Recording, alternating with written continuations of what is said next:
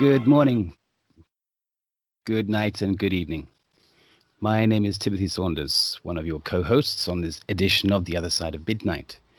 Unfortunately, Richard is feeling unwell and regrettably is unable to host this important show due to off-the-scale poor air quality, which is precisely one of the knock-on effects caused by this unprecedented number of forest fires in North America.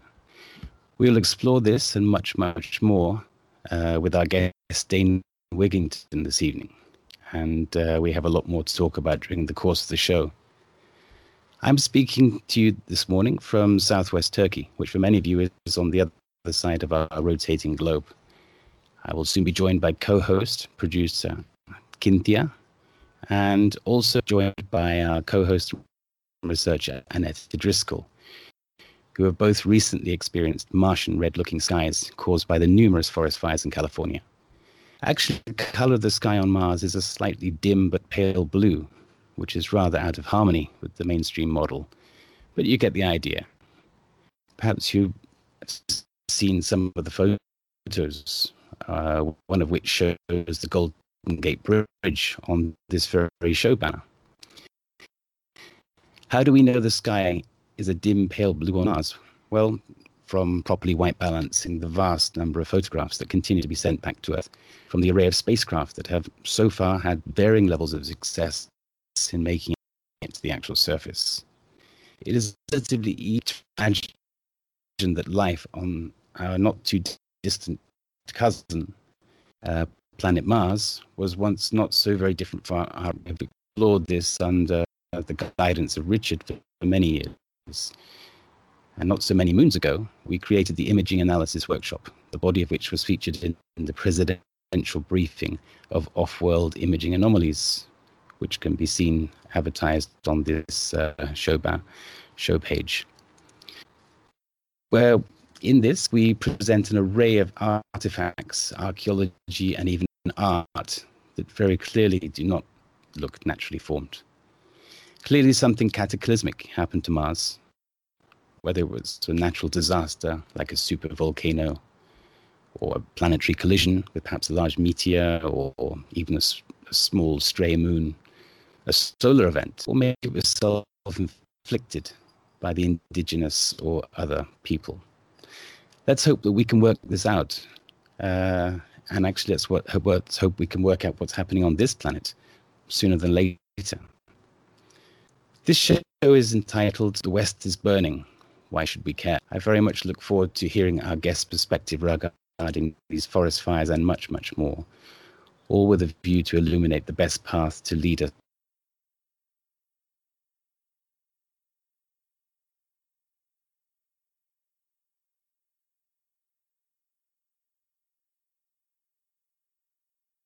Timothy, you dropped. So this is Cynthia stepping in until Timothy's connection reconnects. We have with us, are you there, Timothy? Yes, I am. I'm sorry to say you dropped for a little bit.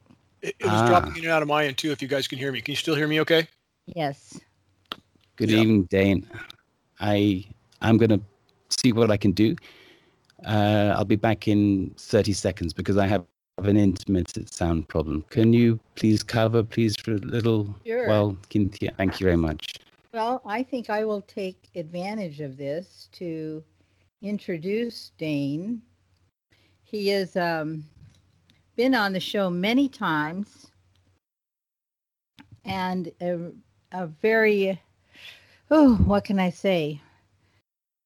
Important guest because he's revealing the science of what's happening on our planet, and he has dedicated his life to vigilantly guard the well-being of this planet and inform us of what's going on. Dane Wigington's background is in solar energy. He is a former employee of Bechtel Power Corporation and was a licensed contractor in California and Arizona.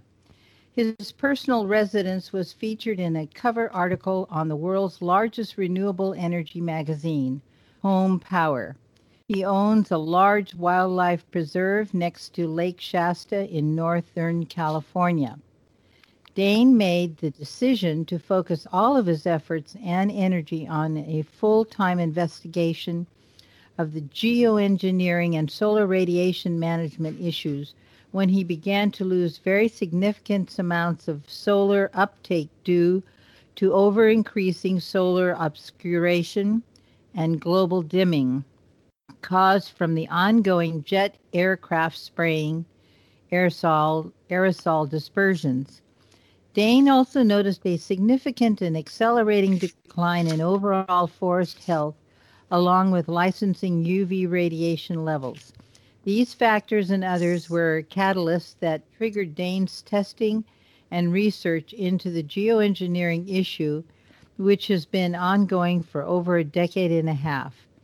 As the lead researcher for geoengineeringwatch.org, that's geoengineeringwatch.org, Dane has investigated all levels of geoengineering, solar radiation management, and global ionosphere heaters like HAARP. Dane has appeared on an extensive number of interviews and films to explain the environmental dangers we face on a global level from the ongoing climate engineering assault. And I add here that Dane has been a frequent guest on The Other Side of Midnight, keeping us updated to what is happening on our beautiful planet. And Timothy, are you back? Okay. I'm just unmuting. Can you hear me? So I just introduced Dane's bio. Well, thank you very much for that. So may I just ask you, how much did you miss, or how much did you hear of me at all? Well, we heard a lot. You heard a lot. Did you hear enough? Yes, Timothy, I think yes. My answer from my side would be definitely yes.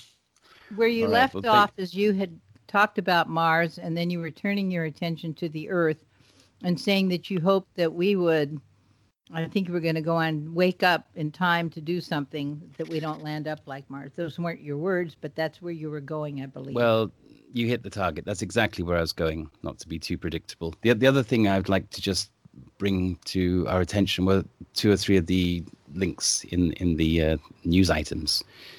And really what I wanted to talk about was obviously the forest fires, which we're going to clearly get into and in more detail over the next 2-3 hours.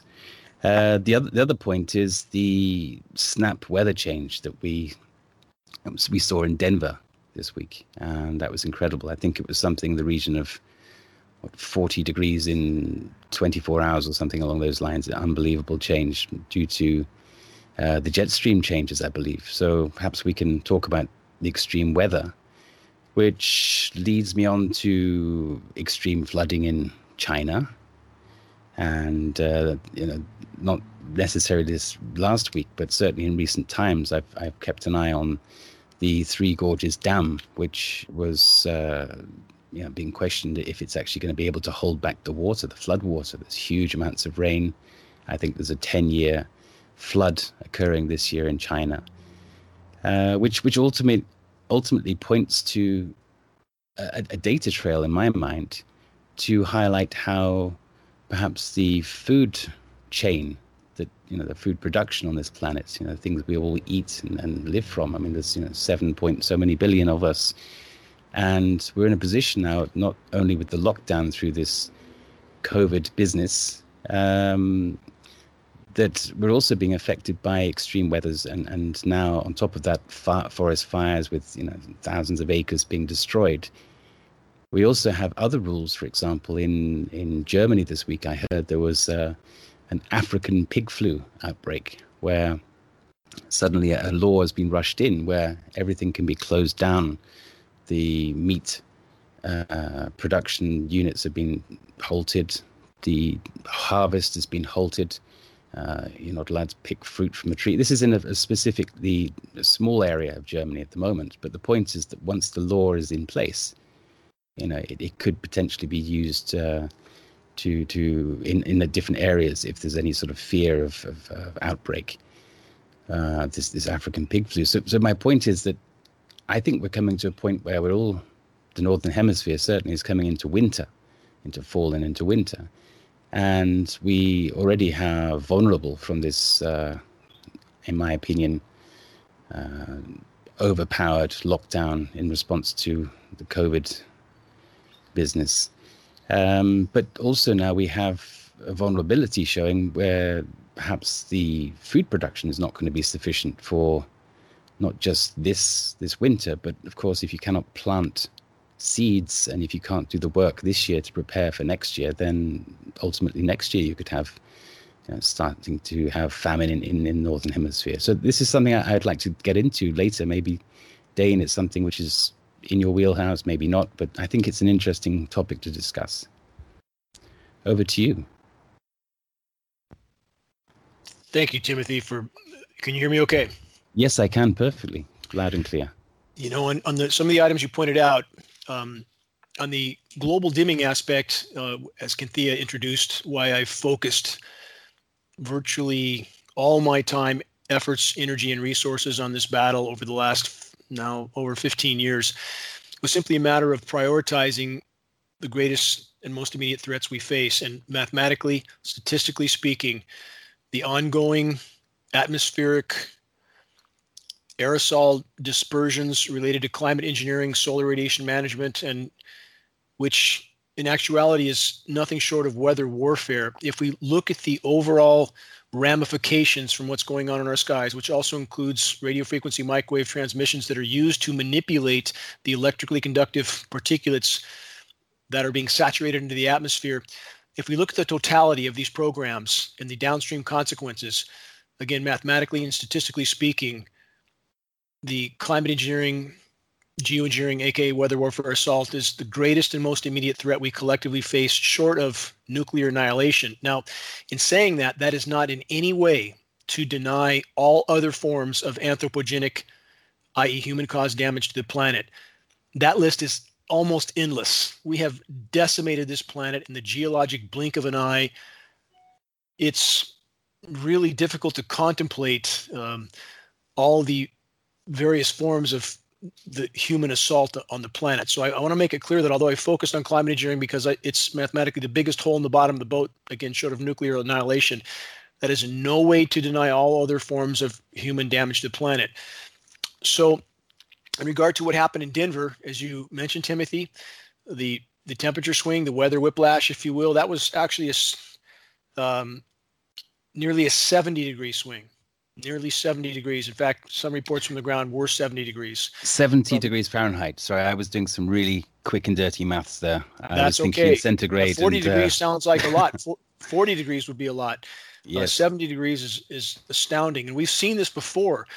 Denver just went from an all-time record high of officially just under 100 degrees, reports on the ground of 100 degrees, crashing some 70 degrees in spots in about 30 plus hours. We've seen this Amarillo, Texas, 2013. We saw the same thing. They went from an all-time record high of 100 degrees to snow in a day. And quite simply, this is 100% the result of climate engineering operations. Denver is picked for this, and Denver was picked last year too. They had a nearly 70-degree swing last year also. Denver's a basin, and because the chemical ice nucleating operations, this is cloud seeding processes with patented chemical ice nucleating elements. These are endothermic or energy reacting elements that are seeded into the clouds, which chemically, it's a process that can nucleate ice at temperatures above freezing. And then that process, though, begins to drop those temperatures radically. And that cold, dense air sinks to the surface, fills that basin. And Denver's an ideal spot for them to carry out this type of operation, which, in spite of California burning to the ground, temperatures that are astronomically above normal day and night all summer long, even people that are frying and literally baking and burning here in the state, they see a headline from Denver how cold it suddenly is, and they convince themselves that, well, okay, it's horrible here in California, but it's cold somewhere, so this must be some sort of anomaly. And it's a way of pacifying populations and confusing them as to the true state of the climate, Timothy. Does that make sense? It sounds like cognitive dissonance again. It's this recurring theme that's coming throughout the media and the news at the moment. Just out of interest, how far, in terms of miles, is it between Denver, the basin of Denver, and California? Just quick and dirty. Are we talking hundreds, thousands of miles? I just wanted to just tell the listeners. 1,250 approximately. I was going to say 1,000 plus, yeah. So that's about right. And that doesn't sound very approximately. Oh, well, I've driven it many times. Well, let's look at some proximities that were much closer, though, and we see the same anomaly. So, we'll see this line from, extremely warm temperatures to cold, literally in extraordinarily short distances. So in 2013 also, there was a, quote, flash snowstorm, October 4th, 2013 in South Dakota that killed about 100,000 cattle. At the same time, and that snowstorm started at 40 degrees Fahrenheit. Cattle are very cold hardy, especially South Dakota cattle. So how could this happen? At the same time it was starting to snow in South Dakota, it was 89 degrees and raining in Kansas City, which is not that far from South Dakota. It was 85 degrees and raining in Chicago. How in the world could there be a snowstorm in South Dakota on October 4th that would kill 100,000 cattle? And again, the temperatures drop radically as this process occurs, but it's only a surface layer of cold, and this chemically nucleated element that is being pushed as a naturally nucleated snow, it's extremely cold to the touch. It can flash burn the organisms, also foliage too. It tends to be very adhesive. It sticks to them. It sticks to their snouts. If cattle can't breathe through their nose, they won't breathe through their mouth. They'll die. So 4 days after the snowstorm that killed 100,000 cattle, they were just laying around in the mud. There was no snow left.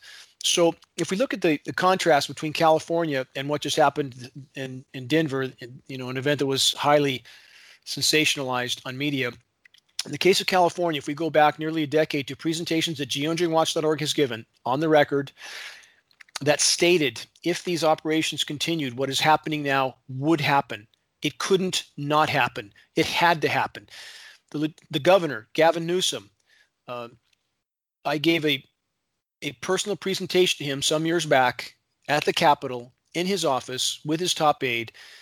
They couldn't argue the data that was presented, and they have done exactly nothing to disclose these operations. Gavin Newsom was told by me in his office that this would happen.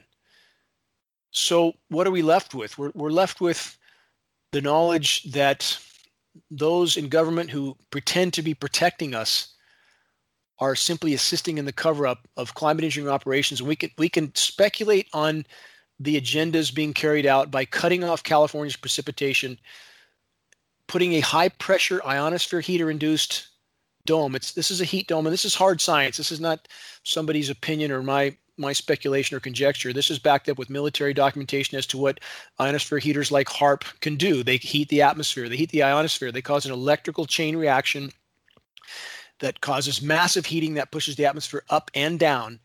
And in creating this high-pressure heat dome, which rotates clockwise in the northern hemisphere, they can steer upper-level wind currents. And in the case of what happened in Denver, they steer all the Pacific moisture up and around California, while California bakes and fries under this high-pressure heat dome and burns to the ground.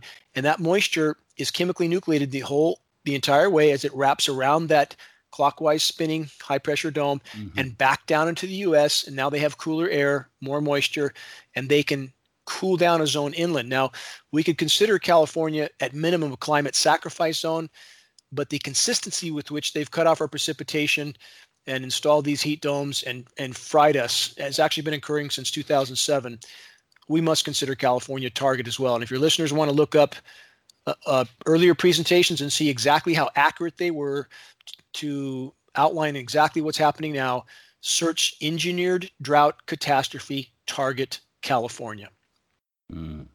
So, Dane, this is absolutely fascinating. You're ahead of the game clearly ahead of the game on me on this, because I think there's some catching up to do. Also, perhaps some of our listeners may like to catch up as well.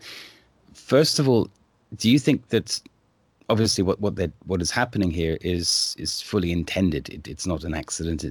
But is it still in an experimental stage, or is there an actual purpose to this cold snap? I mean, do do you think it's like a challenge to test and see if we can make this happen, or do you think it actually is? If you're referring to what happened in Denver? Yes. Well, again, the attempt to mask the severity and immediacy of climate collapse, and that's really the correct scientific term for what we face. We don't face global warming. We would be lucky if we faced global warming. We face what is already mathematically and statistically an abrupt climate and environmental collapse. And in order to keep business as usual, in order to confuse and divide populations as to the true state of the climate, they have continually engineered these events. Timothy, do you remember, let's go back a few years. Do you remember 2014, winter 2014, 2015, there was constant sensationalized headlines here in the U.S. about the record snows in Boston. Do you remember that by chance? I do remember. I remember seeing the news reports. Yes, I do. Reporters with big coats and deep snow around them. Yes. Exactly. So at the same time, what did we not see? We didn't see that 14,000 feet up at the top of the Sierras, there was no snow. And this is the sort of one-sided image that we're fed. We had last year, the year before, we had record snows in Lake Erie, and that was truly a sign of desperation, because it's becoming so warm in winter now without these nucleation processes that they're increasingly strained to try to carry out these events. So in Lake Erie, being on the east side of one of the Great Lakes, Lake Erie, or in Erie, Pennsylvania, they were picking up the moisture off the still not frozen lake and dumping it in a tiny, tiny region in Erie, Pennsylvania, in Buffalo and other spots there, to create these sensationalized headlines. And you literally go 10 miles, you're out of the snow completely.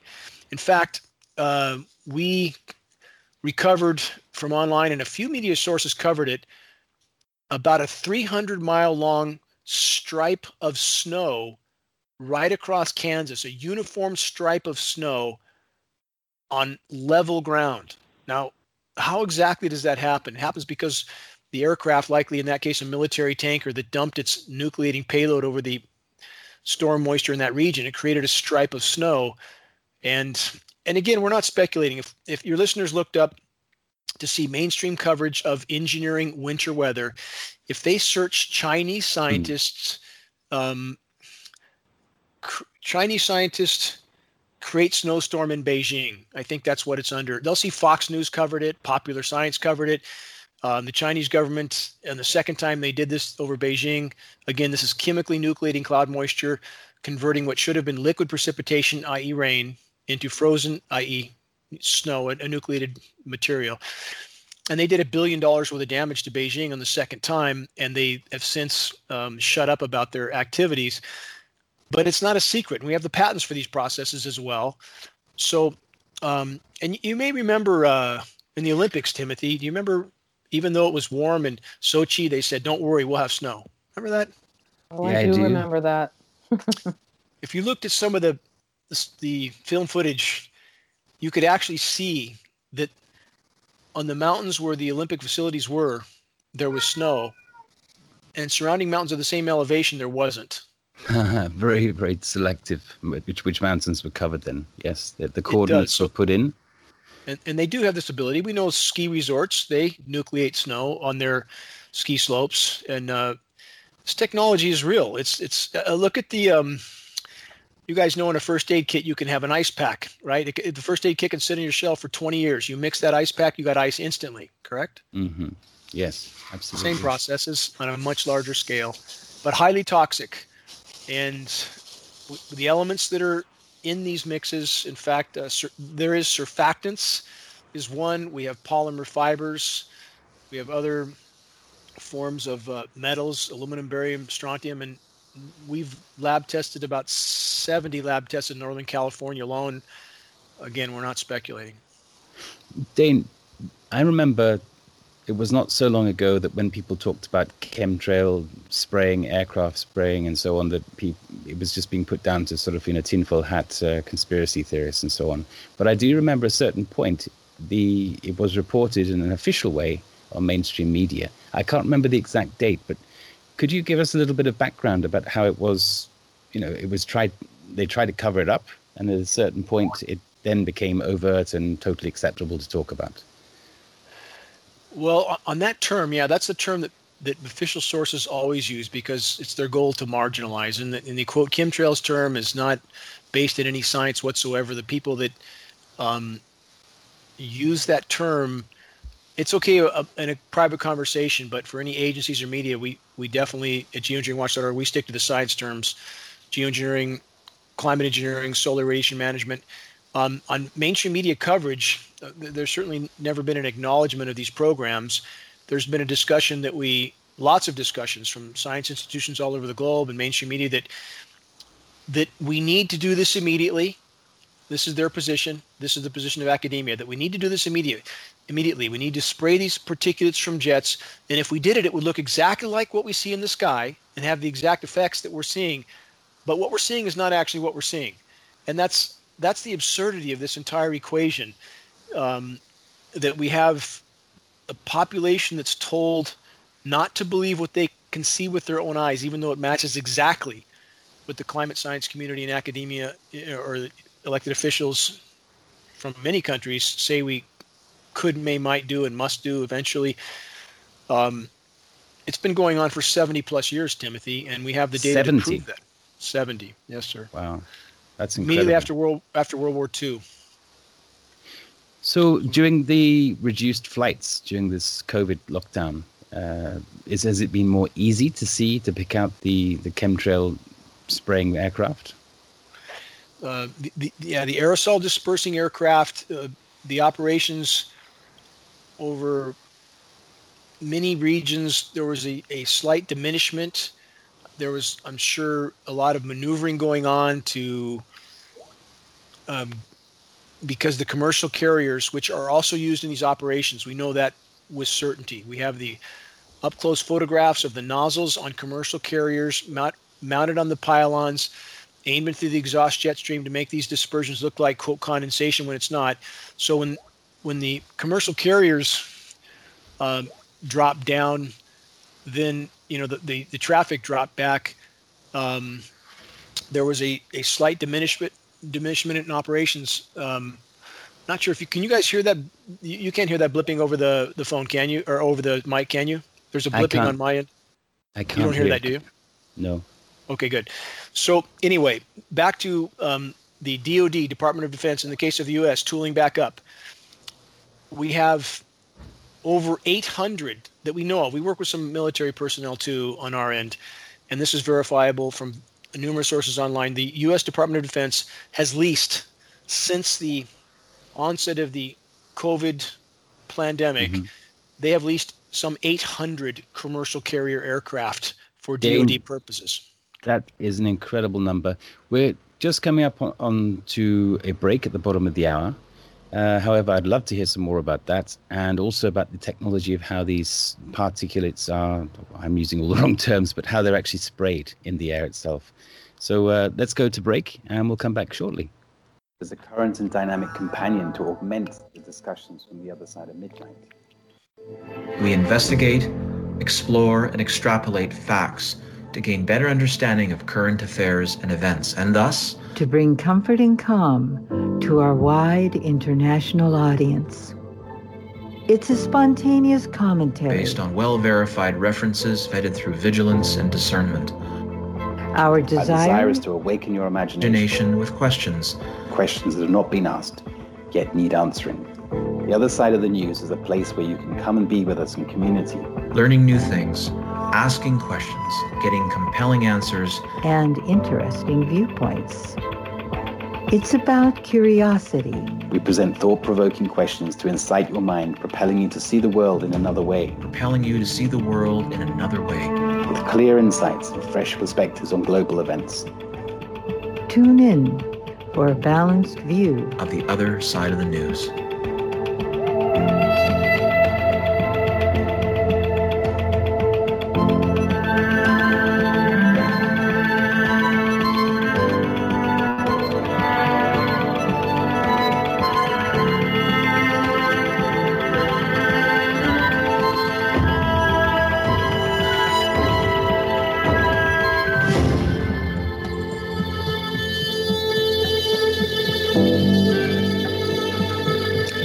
And the other side of the news can be heard here on this network, on this channel, on this website, on this URL, every Friday evening, 2 hours, 7 to 9 p.m.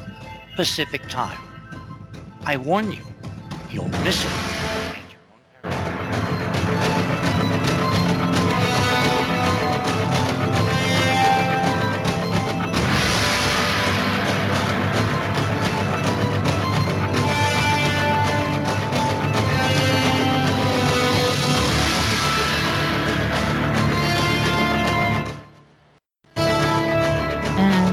Welcome back to the other side of midnight. Tonight we have a very profound show. Our guest is Dane Wigington. He's been a guest many times. This is Cynthia along with Annetta Driscoll and Timothy Saunders. We are holding space for Richard, who is recuperating from the debris of the California fire, which has reached him all the way in New Mexico. So hold some light for him. He really wanted to be on last night and this night, but he could barely talk.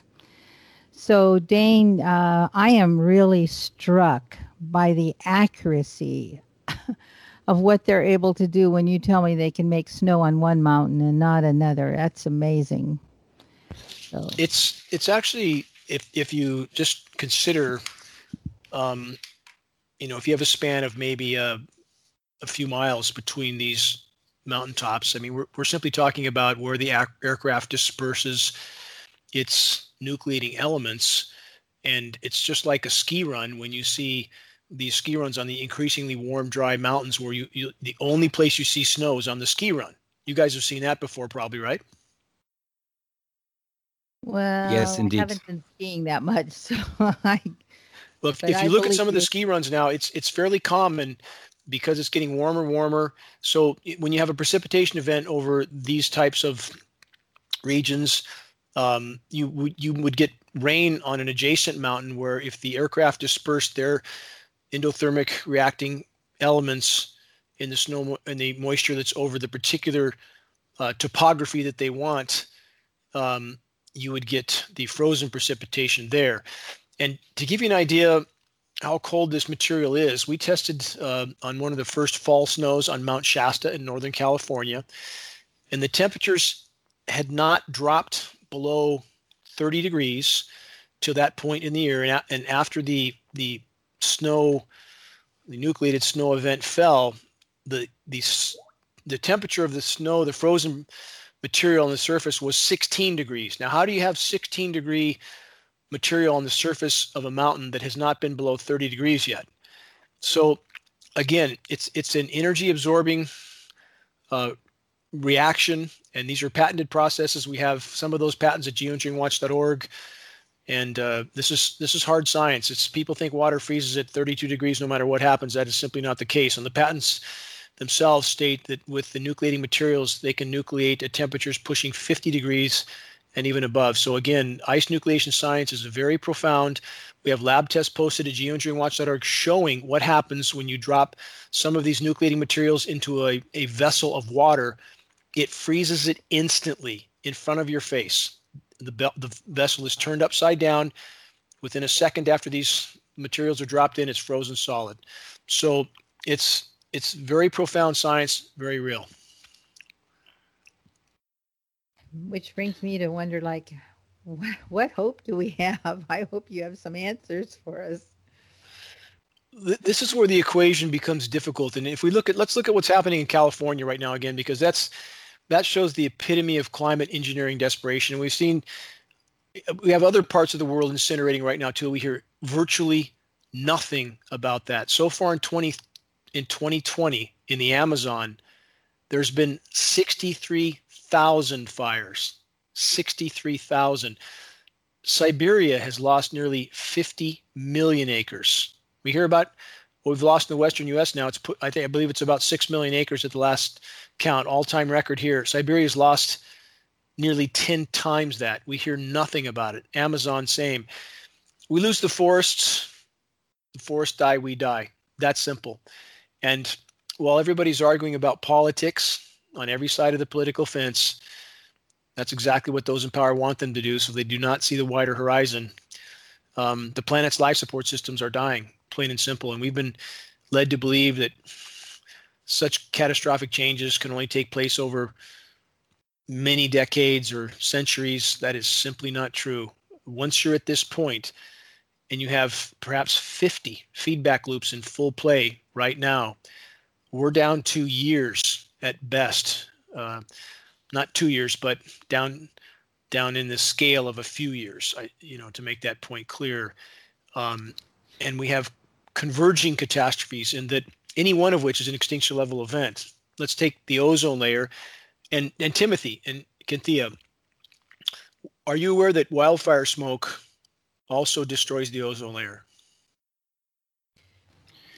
Well, I wasn't, but I am now. And this is, you guys have probably both seen conflicting mainstream articles. It's recovering, it's not recovering. Have you guys seen that back and forth?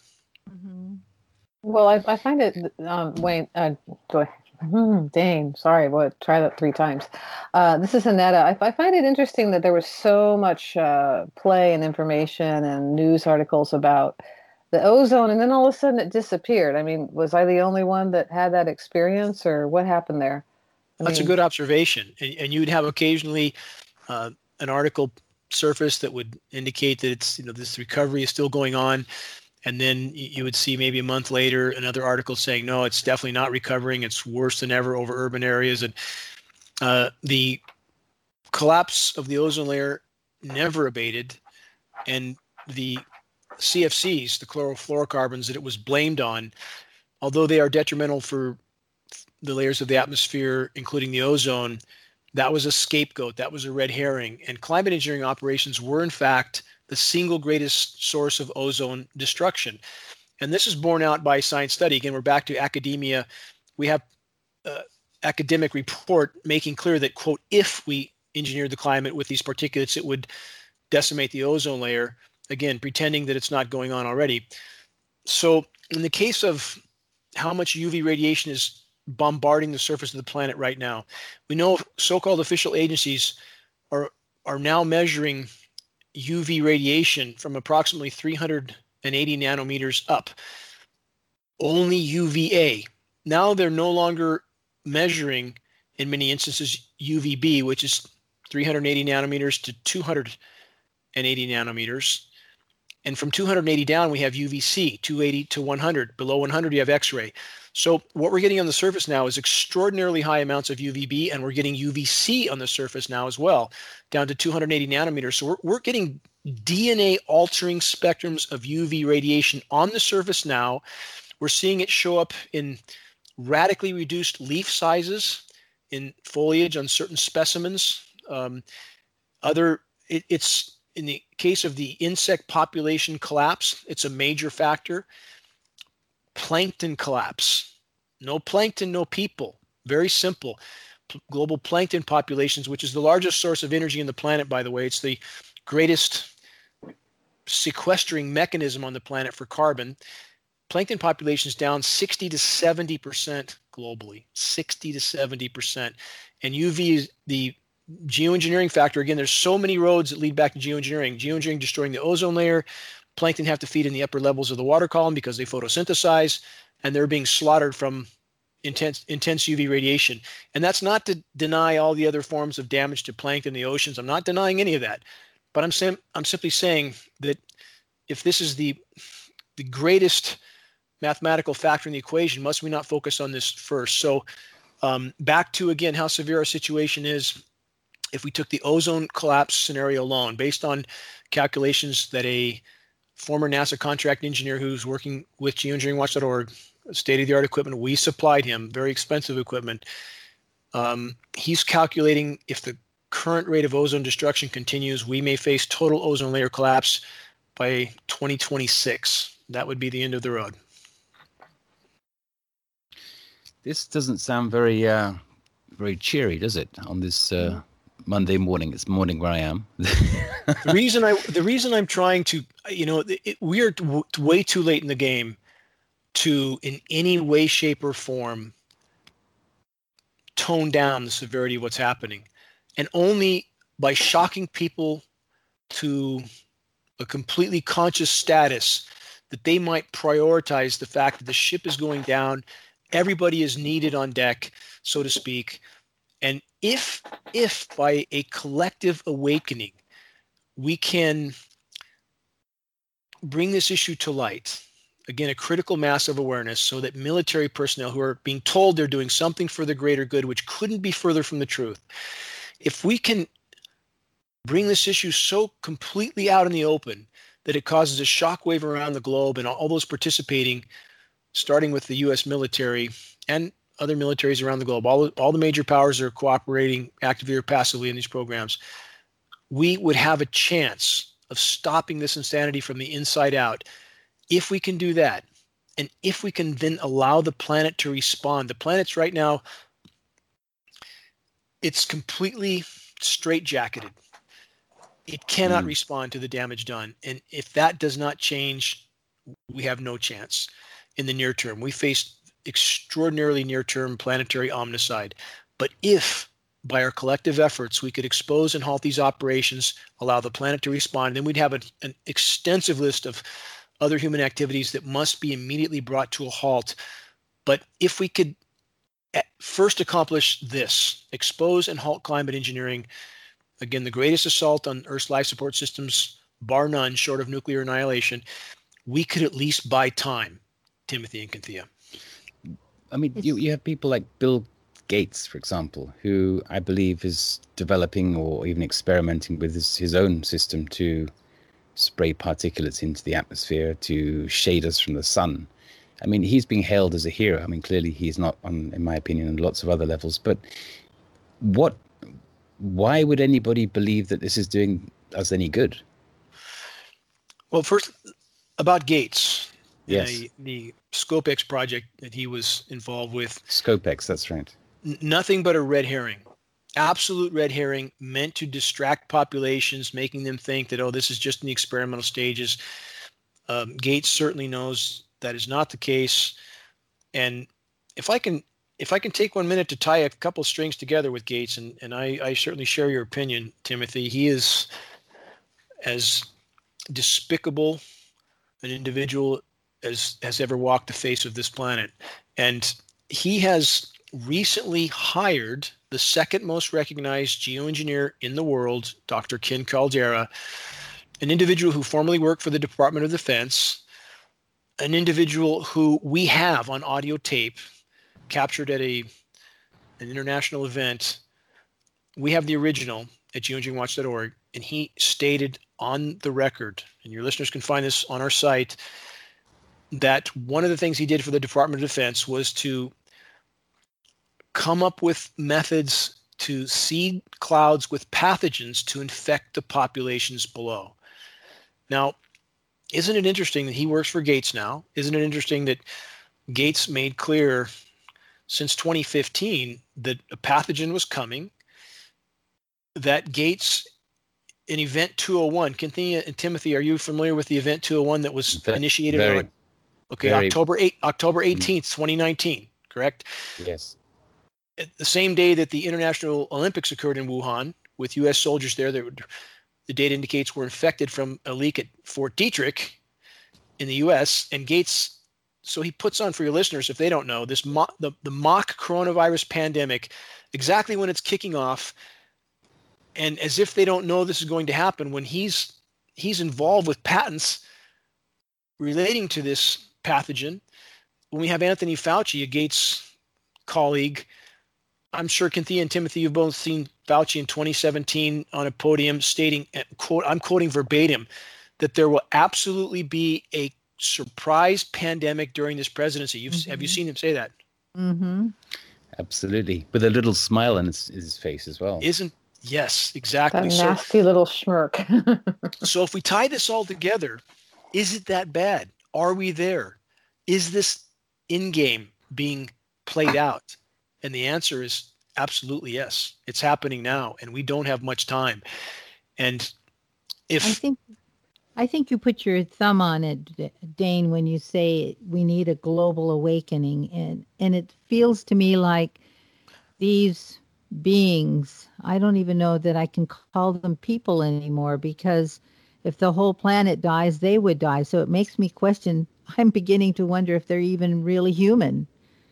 Seriously, because, a dead planet would be death for them and their families if they are human. And here they are doing all these things to change the genetics of the species, the human species and the biological species and animal species, and setting off one domino event after another. To me, it's incomprehensible evil. I have to say it. I haven't said it before, but I do have to say this is beyond. And I wonder, what kind of beings would be behind this? I can't believe human beings would be behind this. It seems beyond even the global elite. Having grown up with some that would do this, I would say that it's well within the realm of what some human beings do. And we have more than enough examples through history, more than enough, of incomprehensible acts of, quote, human beings. And it's certainly an incomprehensibly massive universe. I can't imagine that we would be alone here. But that being said, I can only imagine any life form that could come up with the technology to cross the galaxy and survive its own success, which clearly our species doesn't look like it's going to.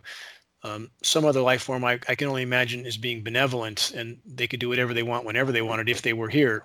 In this case, I think we can hang this squarely around the neck of humans behaving poorly. We have a track record all the way back of this type of behavior from our species. When we look at the detonation of 2,000 plus nuclear bombs, and again, this is a question, though, your question is extremely important, Cynthia, and that so many can't get around this mentally, that, quote, why would they, i.e. in the end, those who print the money, that's who the they is at the top of the pyramid, those who control the flow of money. They own militaries, thus they own countries. So why would they do this to themselves? Why would they detonate 2,000 plus nuclear bombs? That contaminated everything on the planet, including detonating bombs in the upper atmosphere, Project Starfish, of which the ramifications are still unfolding. They did it anyway. We have Fukushima, triple nuclear meltdown, triple nuclear volcano, no end in sight, no technology to fix it. And yet we're building 60 more nuke plants right now. We have about 440 on the planet right now, all of which are going to become Fukushimas. And this is, if we think of this, those at the top as a headless, heartless, soulless cancer, each looking out for their own personal paradigm, no compassion in these people. We know that from psychological analyzation. And there's also a common thread, Cynthia and Timothy, and I'll give this back to you, from psychoanalysis of the types of personalities that crave power, that are addicted to power. And again, with the various forms of diagnosis these individuals have, there's a common thread, and that's a near total lack of comprehension as to the consequences of their actions, even to themselves. Do Something you to ponder. think that there are, let's say that there is this global awakening, are there technologies that we can use to counter what's been going on? To some degree. The first leap in the right direction must be to stop the damage, to halt further damage.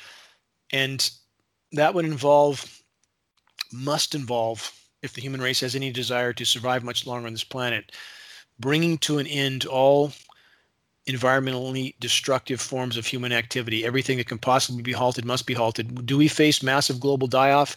Under any scenario, that's a given. That is an absolute given. And the whole CV-19, which can only be called a plandemic. You guys have probably seen both of those documentaries. We're totally with you on that. Okay. You've seen both those documentaries, I'm sure, Plandemic and... Absolutely, yes. So this is a response. Again, we need to look at this, and we have the so-called science community trying to blame this on nature, saying as the polar regions thaw and as we destroy the Amazon, we're going to see these pathogens. There's nothing to support that hypothesis. On the other hand, with 400 plus biolabs all over the world doing exactly this type of engineering, we're back to Occam's razor. Where is the likely source of these pathogens? Obviously the biolabs, not nature. So at best, again, mathematically speaking, we face an unimaginable collapse of human populations that's already unfolding now. But I would argue, I know our species is trained to, in so many cultures, that preserving life at any cost, no matter how miserable or difficult, or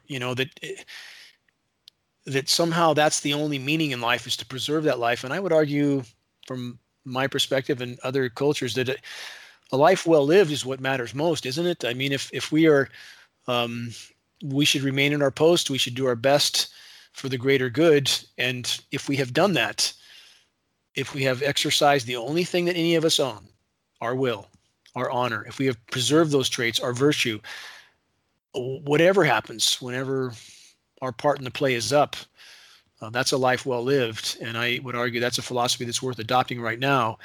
And no matter how long the odds, if there's any chance of salvaging anything for anyone, any part of Earth's life support systems, that someone may continue on, that some part of this miraculous, I don't even have the words for my feelings about nature. It's so incomprehensibly miraculous that I marvel about it every day as I watch it die around me. But if we can preserve any part of that, it's worth throwing our entire being at. Absolutely. And I'm thinking also about how you mentioned to appeal to the militaries around the world. I mean, everyone that's in the military has a family. The family should be putting pressure to let them know about this. I mean, there needs to be some kind of sharing of this information that's not just on a political level, but it's in the grassroots levels of families to families, that they understand really, because I'm sure they've been told that what they're doing is something good for the planet. Nobody would knowingly kill their own families. You're striking the nail exactly on the head. Exactly on the head. That's exactly what needs to happen. And they have been not just told, but indoctrinated to believe that, they are involved with, something for the greater good, this false sense of blind obedience, patriotism. But if we can reach the families and they begin to share and they begin to break down that indoctrination from their military family member, only from the inside out can these programs be stopped. But if we collectively learned how to effectively and efficiently share credible data, and that's a key term in this equation, credible data, not to just gulp down and then spew back out anything that's dangled before us, any sensationalized, and there's so many sensationalized fringe narratives online about this issue that are not in any way, shape, or form factually or scientifically based. That doesn't help us gain credibility. That doesn't help us in this cause. But to share credible data from a credible source, Geoengineering Watch has done everything we can to be that source. There's 2,600 plus reports on our site. They can, in sections like the engineering wildfire section, I would encourage everybody to go through that to fully understand how totally climate engineering is intertwined with the wildfire scenarios, and the same with engineering winter, engineering droughts. And again, not to deny all the other forms of damage to the planet. And Timothy, you brought up global dimming. Thank you for doing that. And in regard to global dimming, certainly it's not just climate engineering. Any form of particulate, whether it's pollution, exhaust from a diesel truck, anything that ends up in the atmosphere is a part of that equation. But the intentional dimming of the skies through solar radiation management is the most destructive aspect in that equation of all.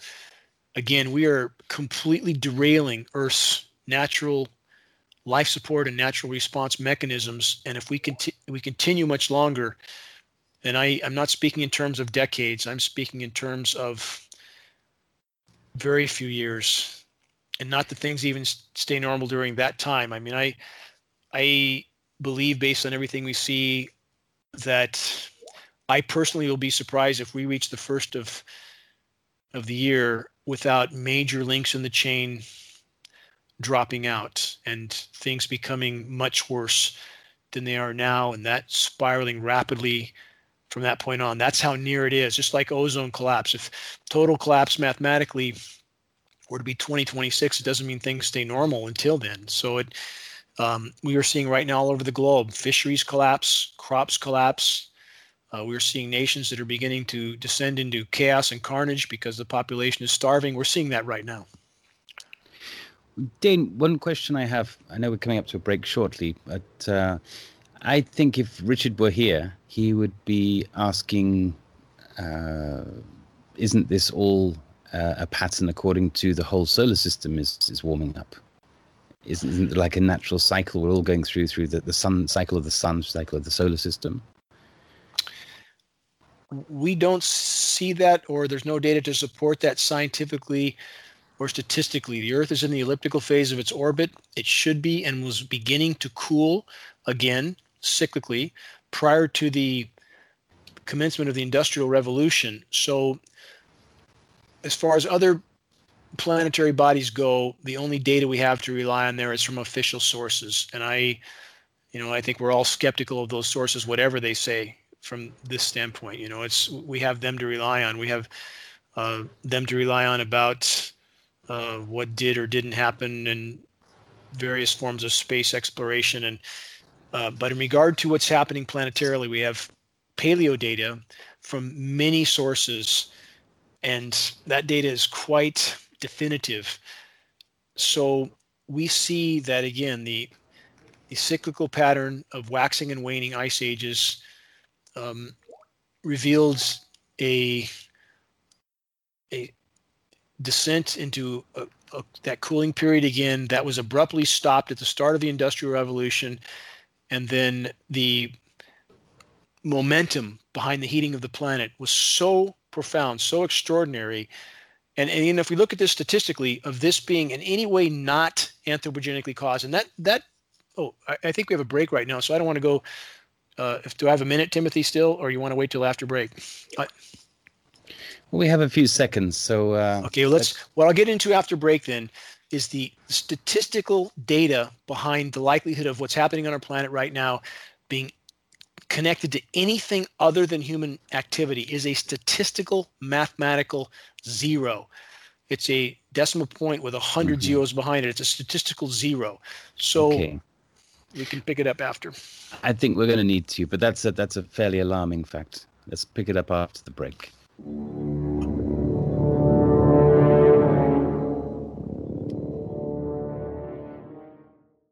Thanks for listening to this exciting first hour. Now, the second and third hour of the show is available to Club 19.5 members only. Please support the show by subscribing to Club 19.5 and join our very interesting community. To do that, please visit the website, theothersideofmidnight.com, and click on the Join Club 19.5 link in the left-hand column. As a Club 19.5 member, you'll gain access to the rest of this show and all previous 350-plus shows that we have done. Now, recent Club 19.5 member archive recording have the commercials removed, and the sound quality has been enhanced. You'll also receive a dedicated private podcast feed that contains these enhanced show recordings. And you'll be able to download the MP3 files directly from the archive if you prefer.